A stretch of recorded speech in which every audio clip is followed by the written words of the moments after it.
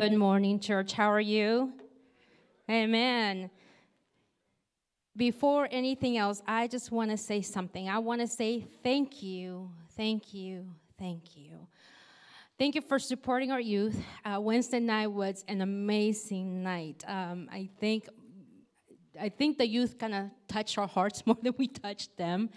But we've been praying, my husband and I have been praying that God will awaken. There'll be an awakening in this generation, this new generation, because our church needs them, our community needs them, this state needs them, this nation needs a new generation that will be on fire for God. And so we had an amazing night. And so with that, please don't forget to support our youth. We want to take them to the youth conference that is coming up. We have a sale, raffle sale outside. So if you haven't bought your ticket, please buy your ticket. $1 per ticket or an arm length. And my husband has long arms, so it's about 50 tickets arm length. So for $20. Or if you say, hey, I want more than that, $50 for 150 tickets.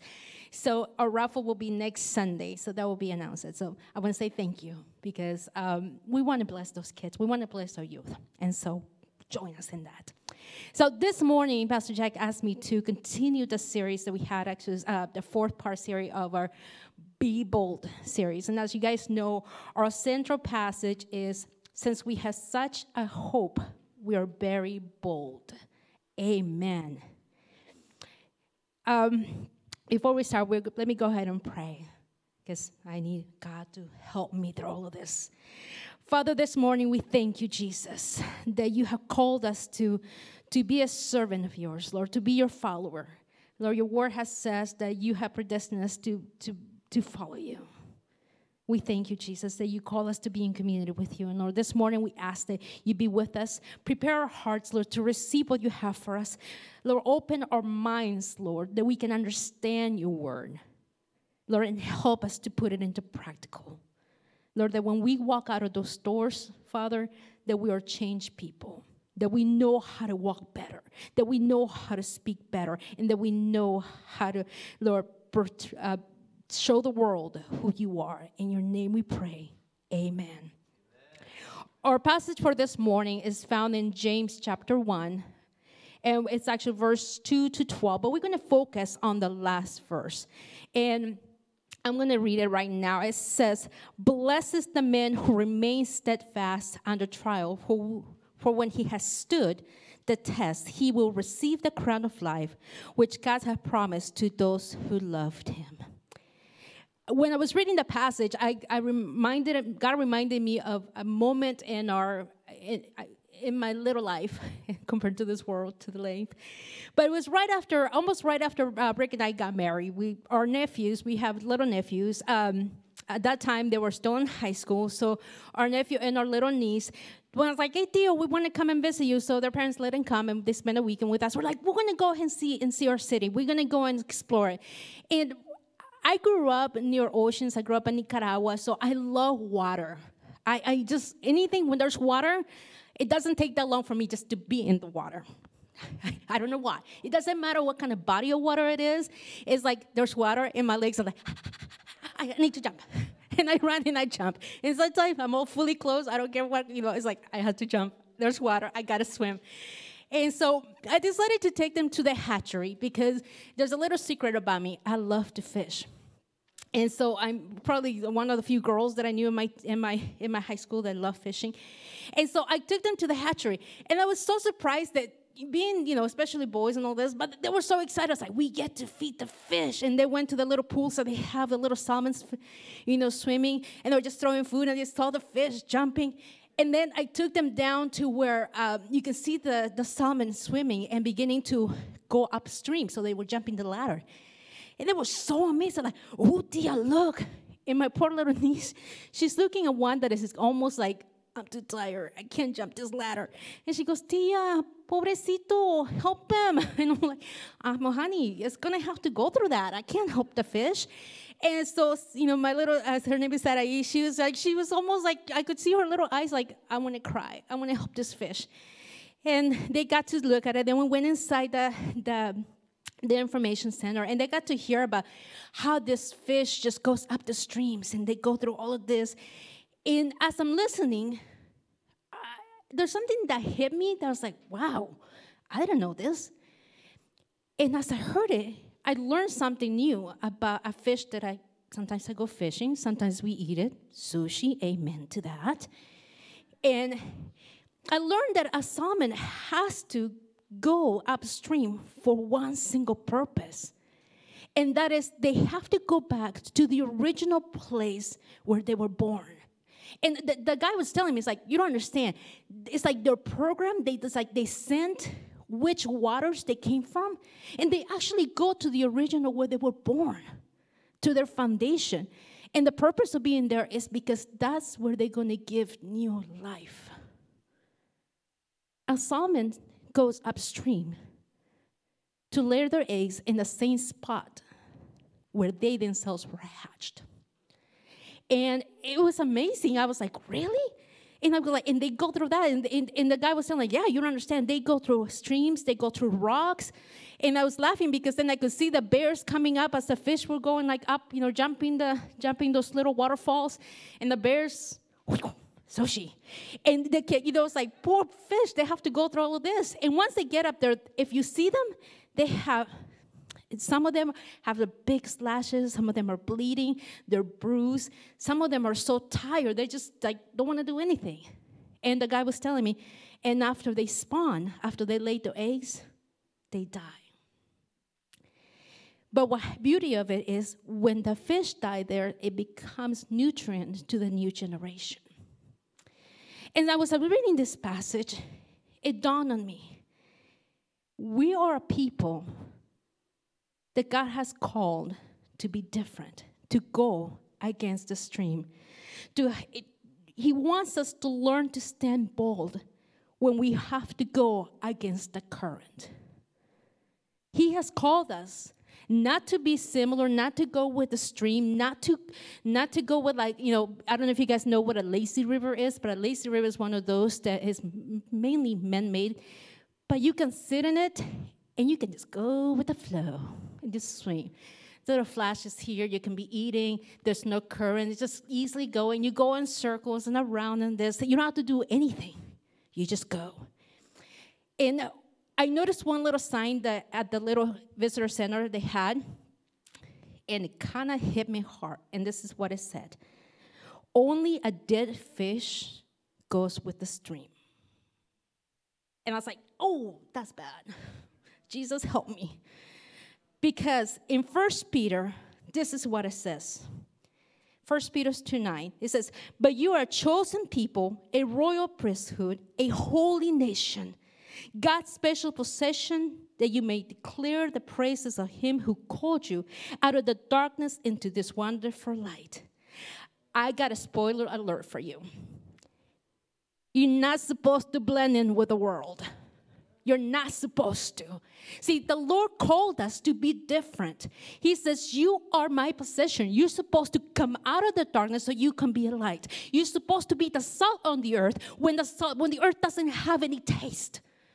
So how can we be different if we begin to look like the world? How can we stand against the enemy when we're in the lazy river going with the flow? How can we come against the things that come against us where we're going in the same direction that they're going? How can we say, no, I want my family to serve God when and I'm sorry to say this, but it's going to hurt. But some of us may leave this house and tomorrow we're back to the old habits. How can we come against the current and be able to walk like Jesus said that you are going to, see, he told us, they're going to hate you. They're going to hate you because you serve me. So don't be surprised if you have trials. Don't be surprised if you're going to get stoned. Don't be surprised if people are going to say, you can't be my friend because you don't act like me. Or, gee, you're the religious type. You're the holy roller. Well, that's the old term. The holy roller. You're the Christian person where everybody's gathered around the water cooler the old term of water cooler, talking about you because you decide to not to go and have a drink after work with them. Or maybe you decide to come to prayer on Tuesday night instead of going and hang around with them. We're supposed to be different. We're supposed to stand out. We're supposed to be the difference that when people see us, they will see Jesus. When they're in need, they're going to say, you know what? I'm going to run to Brother Leo. There's something about him. I'm going to confide in him. They might not know who it is, but it's the Holy Spirit and Brother Leo that is calling up to them.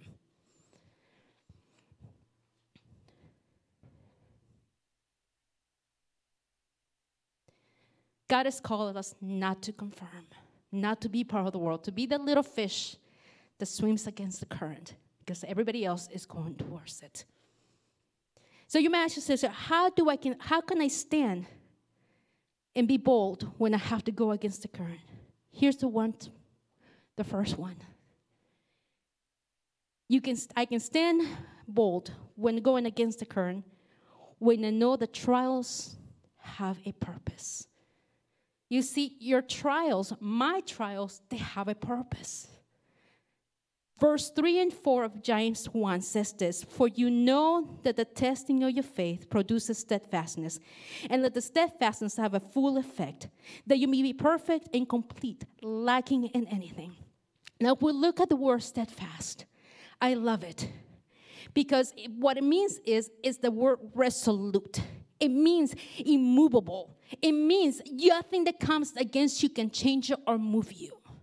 So this is what God is telling us. This is what he's saying. That your test itself is going to make you strong enough that you will not be able to be moved. And like I said, I love water. So if you have been to the beaches, especially in Central America, or Hawaii, those waves come and they're strong. When they come and they crash. And I remember growing up, and one of the things I love doing is when I would see a wave coming, I would actually, I would dig my feet deep into the sand. I mean, like I think I don't know how I did it, but I would just like dig it. And I would just look at the wave coming, and I would just like deep, and I would crouch down, and they would hit me, and I would look up, and I was like, yes, it didn't take me. And it was, for some reason, it was my game. I loved doing that. I don't know why, but I just loved doing it. And the more I did, I realized I became stronger. Like my legs were strong. It's like the deeper I digged, it's like I couldn't move. But that's what God wants us. He wants us to actually go deep into the Word, to be deep in relationship with Him. So when the waves comes, when the current comes, when the river rises and it has this undercurrent that can pull anything, you can stand strong and it's not going to move you. It's not going to pull you. A few years back in my younger days, I was actually did a lot of years in missions, and I would take mission trips. And was my last year in college, and I was going to take my last mission trip. And for some reason, in the ministry that I was working with, they decided to pick very mature students, and I guess I was mature because I got picked, praise God, to go on a special trip. And it was only 6 of us with 2 pastors. Actually, 6 of us, 2 of them were pastors. But they require us to go through a training. And I don't know if they still do this, but it's used to call a gauntlet. And this was done back in the medieval times with the knights. And it was the type of activity or testing that a man that wanted to become a knight had to go through. It was a challenge and trials that they had to prove themselves to be knighted. And so they took us to this place. I remember we were blindfolded, taken to undisclosed location, as it is, that was freaking me out. And we were left in our groups. Our task was to find our way back, following trails. We were supposed to find our food, catch our food, kill our food, and eat our food. I was like, all right. I'm glad it was a chicken for me. Growing up in Latin America, I knew how to kill a chicken with my hands. Thank you, Mom, for teaching me that. And so, we did all of that. It was great. It was fun. I was having so much fun. I was like, I love trekking. I love climbing. We got to climb. We got to do a bunch of stuff. And then the rain came. And it washed a little bridge that we crossed a stream. And now the stream was more like a river. And the more it rained, the higher it got. And in back in my head, I'm thinking, we're stuck. Oh, Jesus, Mommy, help me. I don't know what I'm going to do now. And our main leader said, well, we're going to have to find a higher ground. They scoped it out, and they saw a log that actually crossed from one bank of the river to the other bank of the river, and said, okay, we're going to have to trek over there and basically cross that log and make it to the other side. And we were going there.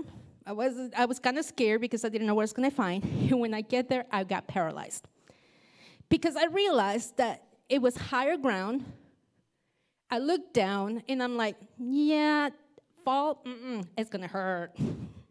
That's more than 2 feet down. And I don't remember how much it was, but I remember, like, looking down, and I'm thinking, I can be a mountain woman. I can live here. I'm not about to cross this. But little by little, each one of us had to cross, and we crossed it. 2 of the pastors crossed first, and each one of us, had to cross it. And when it came my turn, it started like misting again, and there was moss on the log. And I'm like, oh, secret about myself, I'm afraid of heights. I'm afraid of dying, and I'm afraid of pain. And so I'm like, that's a long fall, and I don't want to do that. And so I started in my mind trying to figure out, how am I going to do this? I don't want to look like, oh, she's the afraid one, and everybody pointing at me. So I decided to make a fool of myself. I didn't care. I'm going to crawl. So I started crawling. It was my turn. I got on my knees, and I started crawling the log. And I was like, okay, moss, go away. Okay, I keep crawling. But it got to a point where it was no longer able to crawl because the pieces of wood that the branches would come out were there. So there was this piece of things that were sticking out of the tree. And I realized the end of the road is there. My only option was to stand up and walk the rest of the way. And I remember my campus pastor looking at me and saying, Carla, you can do this. Look at me. He goes, don't look down. Look at me. And I'm like, okay, I can do this. And I remember with all the strength I could muster, I stood up. And the only thing that took me through that space, that length that I had to walk, is that every step that I took, I'm like, I can do all things through Christ who gives me strength. Lord, you promised you're going to keep me safe. Lord, in every promise that I remember reading in the Word of God, every passage, every verse that my pastor told me that I had to memorize came out of me. And I was like, Jesus, you can say, and for everyone, it's like, okay, I can do this. Jesus, you give me strength. He said, and I focused on that words. And the next thing I knew, I had crossed the entire log. And I realized that your trials are going to push you to the point that unless you go against the current, you're never going to find out how strong you are to stand. That is the only way. Your trials have a purpose. That when you come against the current, you will find out how strong you are. You see, every single time you have to come against pressure, those muscles will come stronger. Every single time you come against something, you'll be like, no, he promised me this. If he did it last time, he's going to do it again. And every single trial that comes, you're going to remind your trial, you might come against me, but hey, just like David said, there was somebody who's bigger than me that comes behind me. And you'll be able to get stronger and walk stronger and with confidence. Secondly, the way to stand strong against when you come against the current is when I ask God for wisdom. I ask God to provide wisdom for my present trials. Verse 5 and 8 says this: if any of you lacks wisdom, let him ask God, who gives generously to all without reproach, and he will be given. But let him ask in faith, with no doubting. For the one who doubts is like the wave of the sea that is driven and tossed by the wind. For that person must not suppose, but that person must not suppose that he will receive anything from the Lord. He is a double-minded man, unstable in all his ways. You see, God knows that you need him, and we need to understand we need him. But he's willing to give you the answer. He's willing to tell you, mija, mijo, in this moment, you need to stay quiet. Your words won't do any good. Let me do it for you. He's the one that's going to steer the hearts of men. He's the one that's going to show you when to speak, when not to speak, when to stand up, when not to stand up, when to fight, and when to retrieve. Our flesh tells us, man, somebody comes against me, come on, bring it on. I'm right here. Growing up, I grew up with a bunch of boys. I was the only girl for a long time. And so I learned to fight right away. Because, hey, my primos come against me, hey, they're not going to mess with me. And so I remember one of my cousins, he's very close to me. Actually, we're now the closest cousins we are. But he used to beat me up all the time. It's like, why is he beating me up? I remember in our backyard, we had a seesaw. And one of the things he loved to do is as soon as he pulled me up to go high, he would jump off the seesaw and let me fall. And, I hated it. I was like, so my mom, I remember I would come and complain to my mom. And she was like, honey, you're going to have to learn to fight. I can't be there to protect you. You're going to have to learn how to stop that. And I was like, okay, I'm going to figure this out. Now, mind me, I'm 6 years old. And so I remember I can't remember what he did, and I got hurt. But all I remember is this. I was like, oh, yeah, you really want to see that? And I grabbed his arm, and I bit his arm, and I drew some blood. So he went crying. He went crying to his mom. I was like, Mom, Carla, baby, look. And my aunt looked at him and was like, I told you not to beat her up. And so our flesh would tell us, if I'm hurting, I'm going to hurt back. Our flesh tells us, hey, if you're going to come against me, I'm going to come stronger against you. But that's not how God is. In God's perfect plan, he tells us to be meek like he is. And meekness doesn't mean that you're weak. Meekness means you're walking in the wisdom of God. That you follow his prompting. That you let him be in front of you. Meekness is the reflection when God says self-control. Because Jesus was meek. And we know Jesus was not weak. But he was the meekness man that he could ever be. And he was the example of who we are to be. And it's hard because God says, if you're going to be like me, when somebody slaps you, just give him the other cheek. The flesh tells you, you slap me, I'll slap back. So, watch out. I promise I'm not going to. And that's why we need to walk with the Spirit. That's what God says, ask for my wisdom. Ask that I will give it to you. So when you have to stand, you're not going to wave. You're not going to let your emotions rule your reaction. You're not going to let your emotion dictate how you're going to do things. But you're going to let my wisdom guide you in your decision. Romans 5, 3-5 says this. Not only so, but we also glory in our suffering, because we know that suffering produces perseverance, character, and character, hope. And hope does not put us to the shame, because God's love has been poured out into the hearts through the Holy Spirit who has been given to us. When we come against the current, and you begin to exercise those muscles and really begin to pull, and every step that you take, you remind us that trial, who Jesus is, what God has done for you, you become stronger and you persevere. And then you realize, hey, this. And the next thing you know, your character changes. The way you are, you changes. The way people start seeing you, you change. And they'll be like, hey, weren't you the guy that always got into fights in the street at night? Look at you. What happened? Hey, I met Jesus. Wait, weren't you that one person that when you would get mad, it was cursing all over the place? What happened to you? Hey, I walk with Jesus. Weren't you the one that when trials would come, you start crying, you will think your world, and you will become this drama queen? Hey, I met Jesus. The third part, to be able to stand bold when we come against the current, when we start walking against the current, is this. And this actually might be a really hard one to do. Because if we let our emotions be there, it's hard to do. but it's this. Is I praise the name of God despite the size of your trials. There was a verse I did switch a little bit of the order, and that's in 1 Corinthians 10:13. We have to remember this, that God is not going to put us in the circumstances that we can handle. And when we're in circumstances, he will give us a way out, just like he did to Joseph. He will provide a door for us to walk. And in it, we're going to see the miracles that will happen. In verse 2 of James 1, this is where it says, "Count it all joy, my brothers, that when you meet trials of all kinds."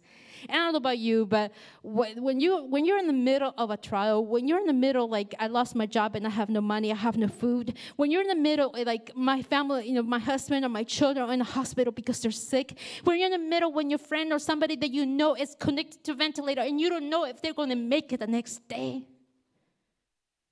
It's not easy to praise God. It's not easy to praise God when you get the news that you might have cancer.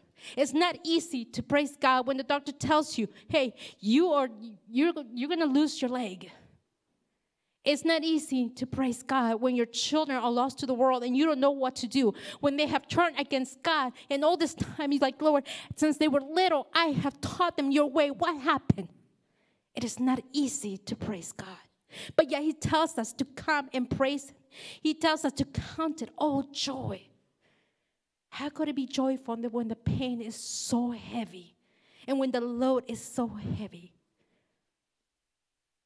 In Acts 16, we see a story that it says that it's about Paul and Silas. It says, about midnight, Paul and Silas were praying and singing hymns to God, and the other prisoners were listening to them. Suddenly, there was such a violent earthquake that the foundations of the prison were shaken, and all the prison doors flew open, and everybody's chains came loose. It is when we praise, despite of the pain, despite of the size, despite of what it feels like that is coming against us, that's when we're going to see the chains break. That's when we're going to see the miracles. Now, we might not see them right away because God has a purpose in everything. It's only his timing. But that's when we're going to see things begin to happen. This is what we're going to see, things being transformed. Let's remember the walls of Jericho. They had a march. God told them, march 7 times, and on the 7th time, shout the trumpets. Worship me. And what happened? We can read it, that the walls came crumbling down. Remember the song when you were in Sunday school? And they came down, and they saw the victory of God, and they saw what God began to do. But the beauty of it is, it's not just about our miracle. But when we praise God and other people are watching, other prisoners are watching, they begin to see the transformation of what happens in our lives when things happen. And I can't even imagine what happened after that happened at the prison, and all the prisoners like, whoa, what was that about? And I imagine them running, but some of them probably like, hey, Paul, Silas, hey, wait a minute, what, tell me what happened there. Tell me what happened. You got to explain this one. You got to explain it to me. The Bible doesn't say, but I wonder how many of those prisoners turned to God that day. People need to see us worshiping God in the midst of our storms, in the midst of the current, when we have to walk differently. Because that's when they're going to realize that who Jesus is in reality, the authenticity of our faith. See, the world is already offering too many things.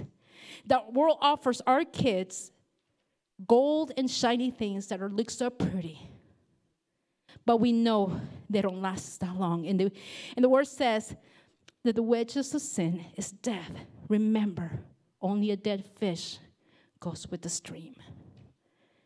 It is a live one that fights against the current to go back to that foundation, that they know that once they get there, there will be new birth, a new life given.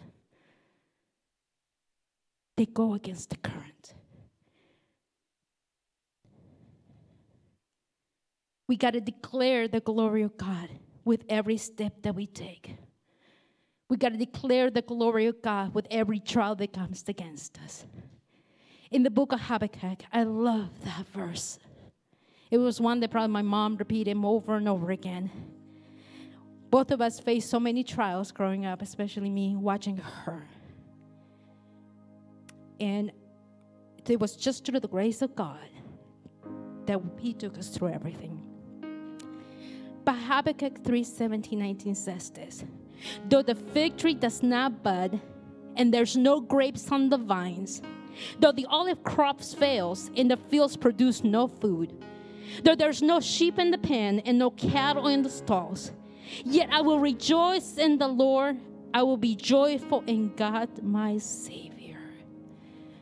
Regardless whether you have money to buy your groceries, praise God.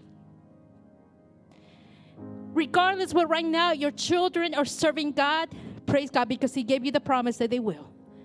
Because once God's word is in their hearts, it does not in vain, and it does not return empty. When you see things coming your way, praise God, even though we might not understand it. Lord, I don't get it.